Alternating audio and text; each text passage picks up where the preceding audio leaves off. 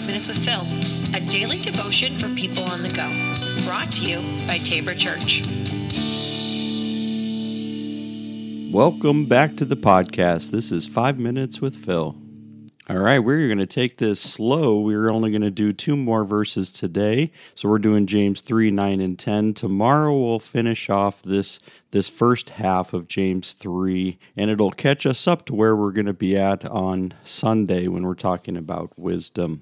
All right, so from James 3, 9, and 10, sometimes it praises our Lord. Remember, he's talking about the tongue and Father, and sometimes it curses those who have been made in the image of God. And so blessing and cursing come pouring out of the same mouth. Surely, my brothers and sisters, this is not right. All right, then it's time to talk about hypocrites. So it was interesting, as I was looking up hypocrites, Psychology Today was talking about hypocrites and where that history came from. So it said in ancient Greece, the hypocrite would not have hurt a fly. He was neither a liar nor a fake person. Rather the opposite. A hypocrite used to earn their money in a very proper way.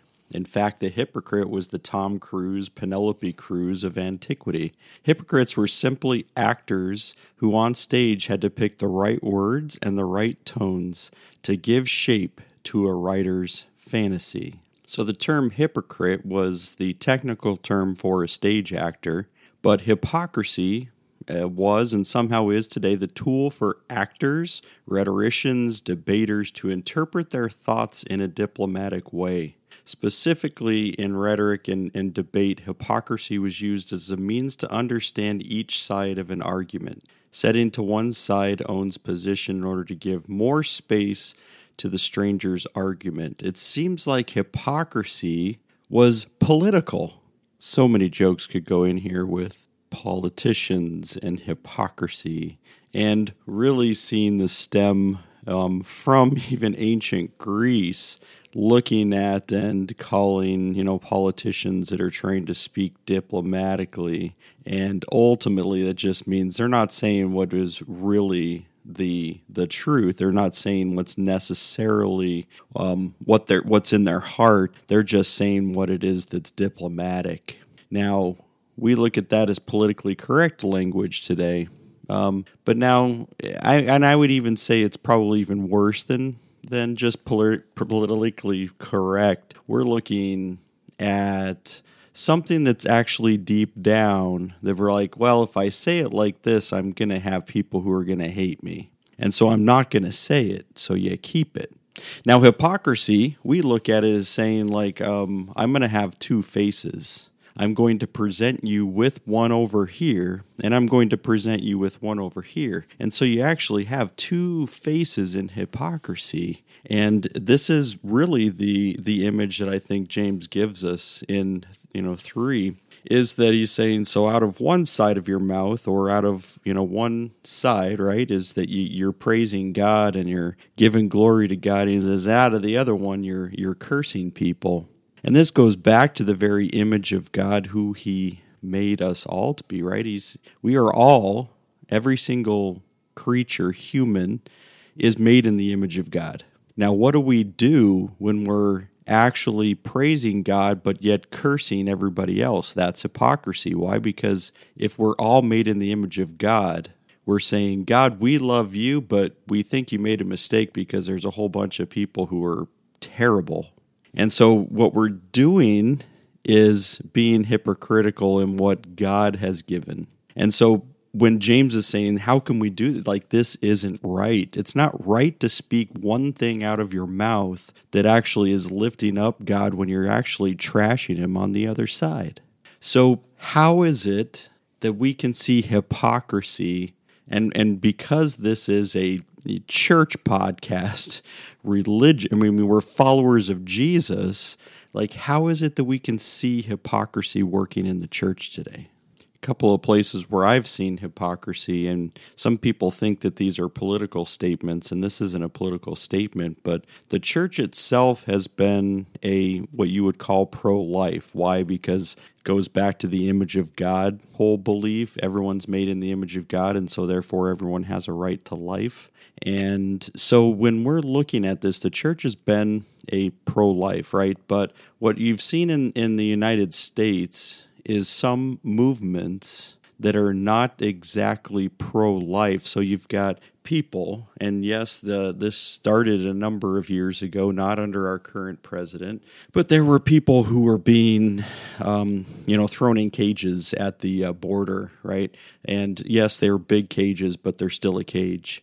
And when you're looking at the case, when you're saying if we're all about nationalism, and if we're United States citizens first, then we're going to have less a problem. But because we're followers of Jesus and God is always first, then God is the one who says, look out for the immigrant, look out for the refugee. And what we're doing is having these people sit in cages at the border because they're trying to be able to find, better lives for their families. This is hypocritical. This is not good. And so we have to be able to put state before God in order to justify our actions. And so when you're looking at other examples, things that I always find in the church, whether you're looking at the abuse scandal, whether it was the Catholic Church or, and we act like the Catholic Church is the only place where abuse has ever happened. Well, it's also happened in other parts of the church. We should not be defending people who have abused women, children, boys, girls, whatever. We cannot defend people who are abusing their power. This is hypocritical when we cover it up. This is hypocritical when we try to act like it's all fine. It's not fine. And so this is the reason why when James, I don't know what the issues that James saw of the hypocritical church at the time, but what I'm trying to say, there's a whole bunch of hypocrisy, and the church needs to be able to look at it, both to confess it, both to say, God, we repent because we know the destruction that we've caused. We want to turn towards God and away from the evil, because we can say and just, really go back on it and just say, well, everyone's a hypocrite. Right, this is what I mentioned last Sunday. We can just say, oh, well, everyone's a hypocrite. You're welcome to come and join us. But isn't there a way that we can actually say we're not going to use sin as a crutch, that we're all, don't worry, we're all sinful. We're all sinners. We're all sinners.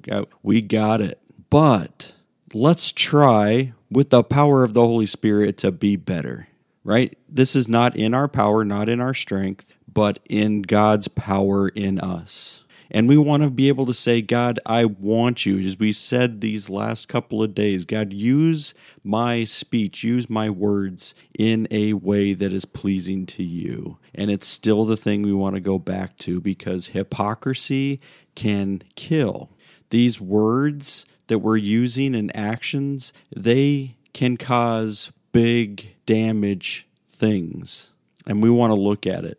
We want to face it. We want to repent. We want to grasp and understand the gospel. Jesus died and rose again for the forgiveness of sins. This is for you. This is for me. Praise be to God. All right, everybody. We're going to be back with the closing out of this chapter 3 tomorrow. And it's going to be a good close to the week. So have a great day. Take care.